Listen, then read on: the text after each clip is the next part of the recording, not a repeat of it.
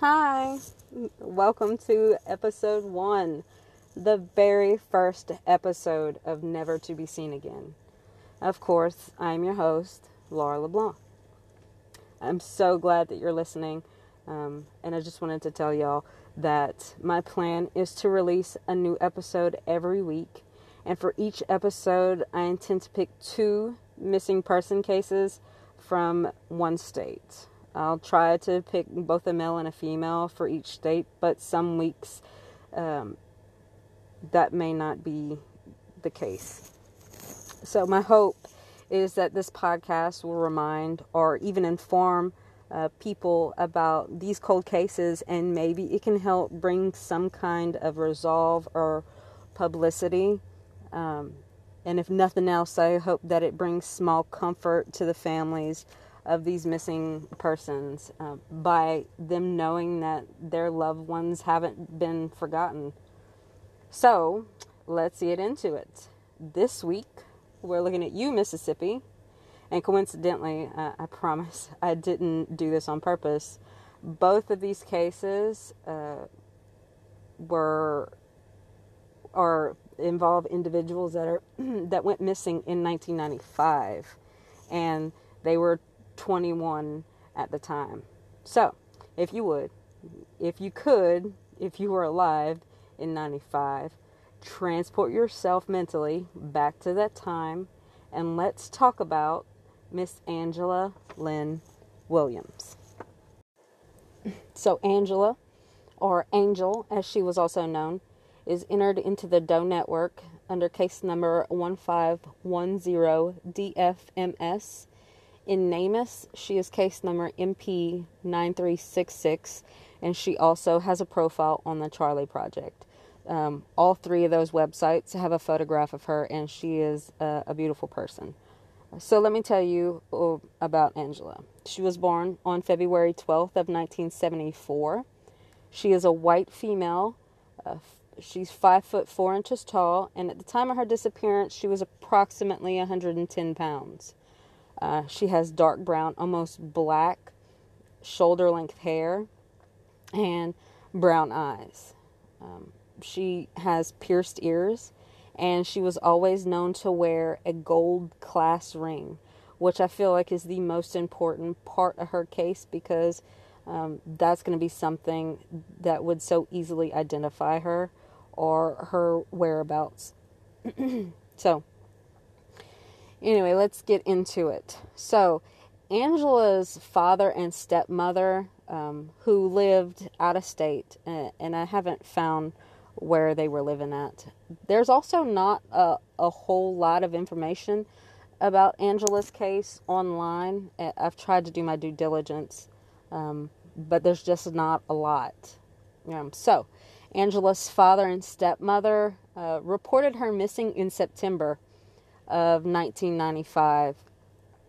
And so when the Pass Christian, Mississippi, or the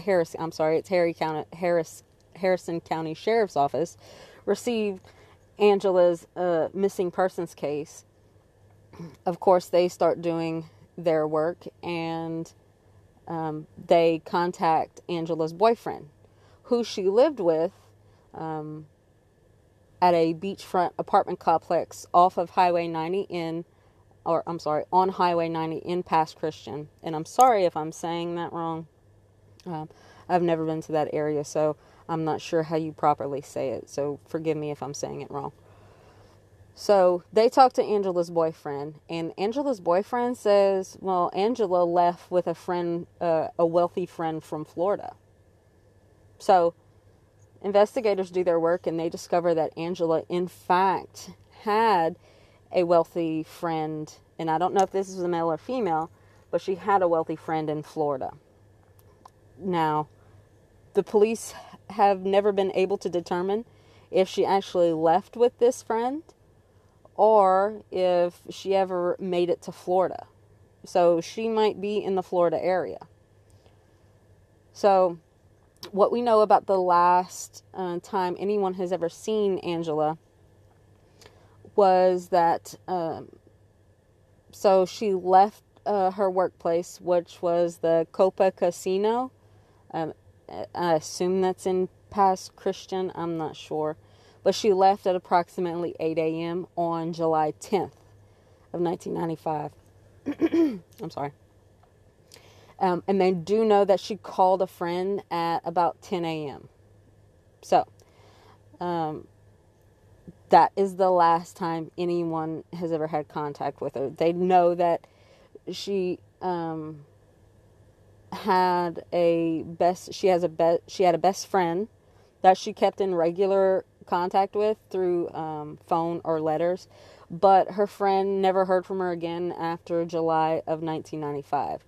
And I don't know why they don't put a specific date in July, but I feel like it's got to be because she received a letter after that that July 10th date, perhaps, but I'm not sure. So, what I find the most intriguing about Angela's case is that when Angela left work on that morning of the 10th, she didn't pick up her last paycheck. So her paycheck was still at the casino, and in my thinking, if you're going to a different state, you're going to want some money. If she really was going to Florida, you're going to want some money to be able to spend in Florida. But her check was never picked up from I assume it's the casino. It doesn't really specify. But she never picked up her check. And they know that her 1984 yellow Oldsmobile Fiero was left behind, along with her personal belongings. Now, it doesn't say in here. It doesn't say in here if she actually packed a bag or if there's proof that she packed a bag or anything. Like I said, there's very few details available about this whole case, which makes it a little more intriguing to me. Because I want to know so much. But I gotta feel that maybe investigators do know a lot more than they're putting out into the public. And the investigators will do that so that when somebody comes forth and has information, they'll know whether it's true or false. So Angela could still be in the Mississippi area. She could be in Florida. She could be in any other state or country. She could be anywhere in this world. But people are looking for her. Her family wants to know where she is, if she's okay, whatever the case may be. So, if you have the time, I would highly suggest looking at her photograph. In the photograph provided, she actually has kind of curly hair, but I don't know if that's how she normally styled her hair or if that's just how her hair was styled on that day, or if she just had naturally curly hair. But I would suggest looking at her photograph, and if you know anything about that class ring, or if you know anything about this case or have seen someone matching Angela's description, you can go on these websites and get the contact information for the Harrison County Sheriff's Office and let them know what you know so that we can bring Angela home to her family so they can have some kind of peace with her disappearance.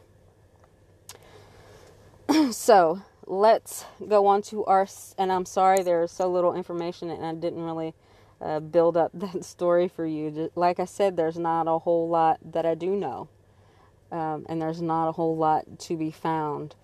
So, let's move on to my second case of the day, or my second case of the week, which I actually do have more information about, and is a little more intriguing. Let's talk about Mr. Ronald Reed Duck Jr. So, Ronald, or Ronnie, as he is also known, is entered into the Doe Network under case number 1217DMMS in NamUs. He is case number MP1021, and he also has a profile on the Charley Project. So Ronald was born on June 13th of 1974. Of course, he was 21 at the time of his disappearance, and he was reported missing from Pascagoula, and I'm sorry once again if I'm mispronouncing that, Pascagoula, Mississippi. So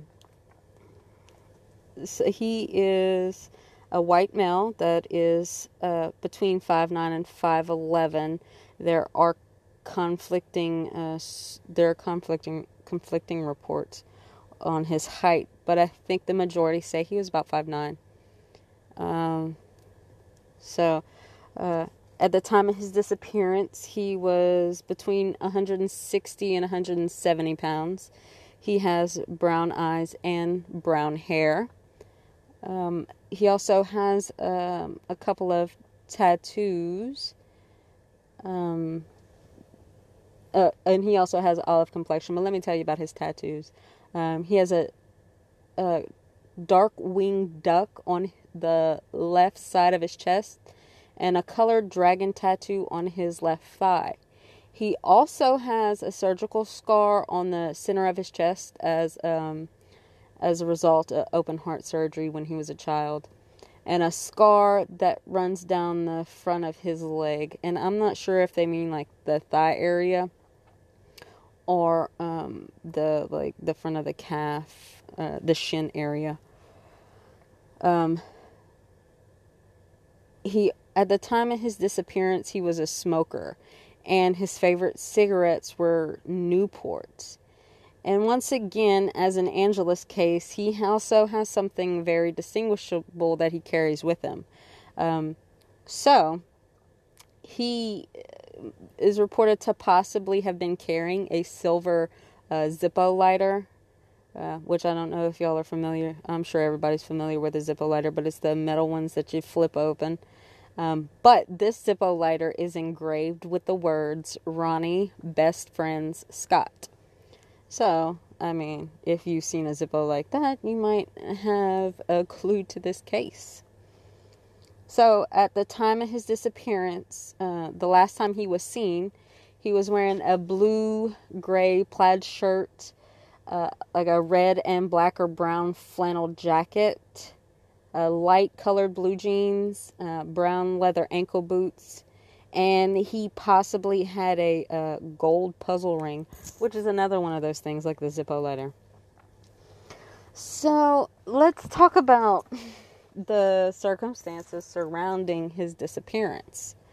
So, at the time of his disappearance, Ronald was serving as a United States Navy electronics technician, 3rd class. So, he was in the Navy and stationed in Pascagoula. It just doesn't seem right. It doesn't seem right to say that. But anyway, he was last seen at approximately 3:30 in the morning on February 14th of 95. And when they saw him, he was about 50 yards away from his ship. And him and another sailor were on their way to the ship at the time. So there is a wonderful article about Ronald's disappearance on the Sun Herald website. If you Google it, I think if you use Google, it's the first article that pops up, and it really does have a lot of information. So on the night of the 13th, he was playing pool, as a lot of enlisted generally do, and I'm sorry, I'm trying to. So he was playing pool at the billiards club in Ocean Springs, and that's where he was reportedly returning from on that morning of the 14th. They did eventually find his truck the in the port's parking lot. But when they found the truck, the floor was muddy. And I don't know, and it doesn't indicate either way if the mud was from Ronnie. I don't even know if they know if the mud was from Ronnie or if it was from somebody else. This Sun Herald article also says that there were it was more than a case of, a carton of cigarettes in the truck and some Ivory soap that Ronald would have taken with him onto the ship, but they were still in the truck when they found it. So, which is odd to me. But, so, at the time of his disappearance, Ronnie, of course, he's married, and from all accounts, he was a loving, devoted, faithful husband, and his wife was pregnant. I believe his wife ended up having their daughter about 6 weeks after Ronald was reported missing. And the reason that they discovered that he was missing, and I found this interesting, is that the Navy listed him as AWOL when he didn't report to duty. But then they quickly discovered that he was actually missing. He hadn't just ran away and not reported to duty because he wasn't keeping in contact with anybody. So they removed him as, or they didn't consider him AWOL or absent without leave, if anybody doesn't know what that means, and actually classified him as a missing person. So, anyway, a week before Ronald went missing, he went home to visit some family, and I'm trying to remember where home was. If you give me a minute, I'll find out. Alabama. I'm sorry. Here it reports that his parents were living in Eclectic, Alabama. I'm not sure if that's where they're originally from, but so Alabama. A week before he went missing, he went to Alabama to visit with family and friends. And during that visit, he expressed that I'm sorry. He expressed that he was actually afraid to go back. Because he had turned another sailor in for drug use right before he left, and he was receiving threats because of it. So he was being threatened because he turned somebody in for using drugs. In this Sun Herald article, it mentions something about how Ronald was also in trouble because he had purchased narcotics from an undercover officer. But I'm not sure about any of that. I think the most important thing in my mind is that he was being threatened before he disappeared, and in my opinion, getting someone discharged because the guy was discharged. It was a less than honorable discharge from the Navy. If I just imagine somebody getting mad because they were discharged because of Ronald turning them in. So, so when he left to go back to Pascagoula, he brought with him a $40 check for some spending money. But that check has never been found, and it's never been cleared by a bank. So, that check is also another thing to look out for for anybody investigating this case. So, investigators eventually told Ronald's family that when he got back to the base, he was in a car with another sailor when they went through the first security check. The first security check at a guard gate at the home port is how they worded it on that morning. But he wasn't in the car when it got to the second gate. He apparently had gotten out of the vehicle after they passed through the first gate to talk to someone. And that's when he was never to be seen again. So, in the months that follow, and I just want to put this out there, his mother, God bless her heart, she was probably a force to be reckoned with. And she was relentless. And I'll tell you why. So, for 3 months, Ronald's mother and father drove back and forth, or drove from Eclectic, Alabama, to Pascagoula, Mississippi, for 3 months straight, and stayed in hotels to try and locate their son. So, in the years that followed Ronald's disappearance, his mother, Beverly, was so, she was just bound and determined to find out what happened to her son.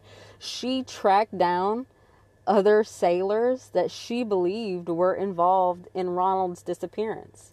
Like, she had no fear when it came to her kid. She tracked them down and questioned them. But of course, no one would admit knowing what no one would admit knowing what happened to him. So she tried her heart out, but it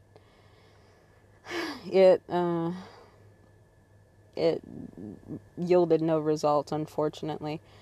Beverly, his mother, unfortunately has died since, and I believe his father is still alive. And in fact, his father is quoted as saying, "Ronnie didn't just leave.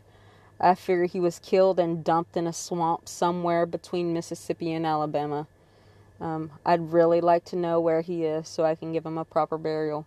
It's hard not knowing where he is or what happened to him, and I can only imagine his poor parents, and his daughter, who he never got to meet, and who is growing up without her father. Oh, it's so heart-wrenching to me. I can't imagine a guy. I also read somewhere that he was going to be discharged for medical reasons, but that's neither here nor there. He seemed like an upstanding guy, and he had a wife and a daughter, and he had no reason to just leave. So I hate to think that he was met with foul play, but I mean, it kind of seems like the signs are pointing in that direction.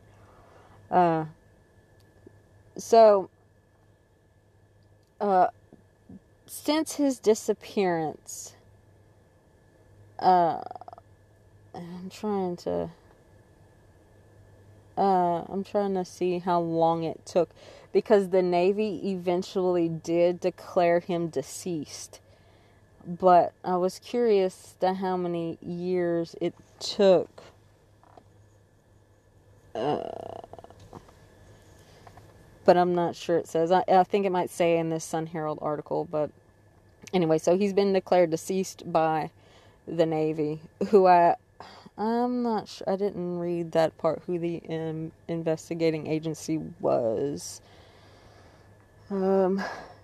Yeah, it is NCIS, or the Navy Criminal Investigation Services. They are investigating his case, and that's why they considered him deceased. But so Ronnie is missing out there. He could be anywhere, and I hope that he hasn't been met with foul play for the sake of his family, and he can just come home. But I've watched enough true crime documentaries to know, and I don't mean to laugh, but I've watched enough true crime documentaries to know that these kind of circumstances don't usually lead to an individual returning home alive, which is quite unfortunate. So I would suggest to you to read the Sun Herald article. I found it very intriguing, and it had plenty of information. His photograph is actually on all the Doe Network, the Charlie Project, and NamUs. He's got, like, it kind of looks like dimples, but he's a handsome guy. So, if you've seen that puzzle ring, if you've seen the Zippo lighter, if you've seen anybody matching Ronnie's description, anywhere between Mississippi and Alabama, or actually anywhere in the United States or any other area of the world. I mean, he really could be anywhere. Please contact NCIS and let them know what you know. If you know anything about this case, his dad just wants him home at this point. I hate to say that I don't think parents ever give up hope. I really don't think that happens. They still always have a little glimmer that their child is going to return home, maybe a little damaged, but they're still going to be alive, and they're still going to love him. But I think his dad is being realistic about it. As much as he would hope that he would return alive, I think realistically he's looking at it like he might not be alive.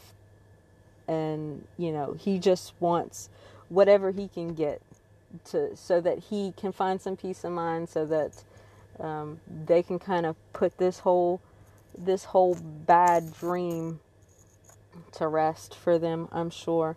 Because this was 1995. We're in 2020, and still no resolve to this case, which is unfortunate. He would be, he would be 46 now, and I can't imagine that he'd look too much different, maybe a little aged, but they don't have, as far as I can see, they don't have any age progression photos of him. So, but I'm sure you could use your imagination and look at these photos and figure out, or, draw a conclusion as to what he might look like now. I don't think you can really, because when he smiles, he has almost like dimples. I don't think you can mistake those. But like I said, I think the most important thing is going to be that Zippo lighter or that puzzle ring, because those two things are distinguishable. But this is 1995, and, it's been so many years since. There's no telling where any evidence might be, any evidence of his whereabouts.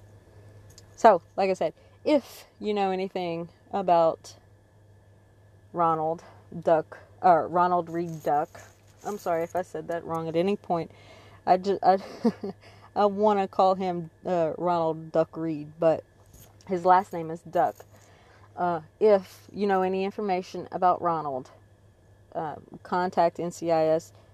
The case number and the contact number are on at least the Doe Network. It's probably on all three. They're usually pretty good about that. So contact them, let them know what you know, and let's get him home for his family's sake. So, this was episode 1. I'm so very glad you tuned in, and I'm sorry if it was horrible. I'm doing this by myself. I don't have a co-host. I'm sorry if you find me boring, but the upside is that it can only get better from here, right? So just tune in and bear with me maybe. I'm really trying to give you something informational and entertaining, and I just want you to keep tuning in to find out about these people, because they do matter. They all matter, even if they might have been forgotten at some point. They never cease to exist in some people's mind. So that was Angela Williams and Ronald Reed Duck Jr., and this was episode 1 of Never to Be Seen Again. So let's just try and make those that were never to be seen again. And I will see you next week with episode 2. Bye, guys.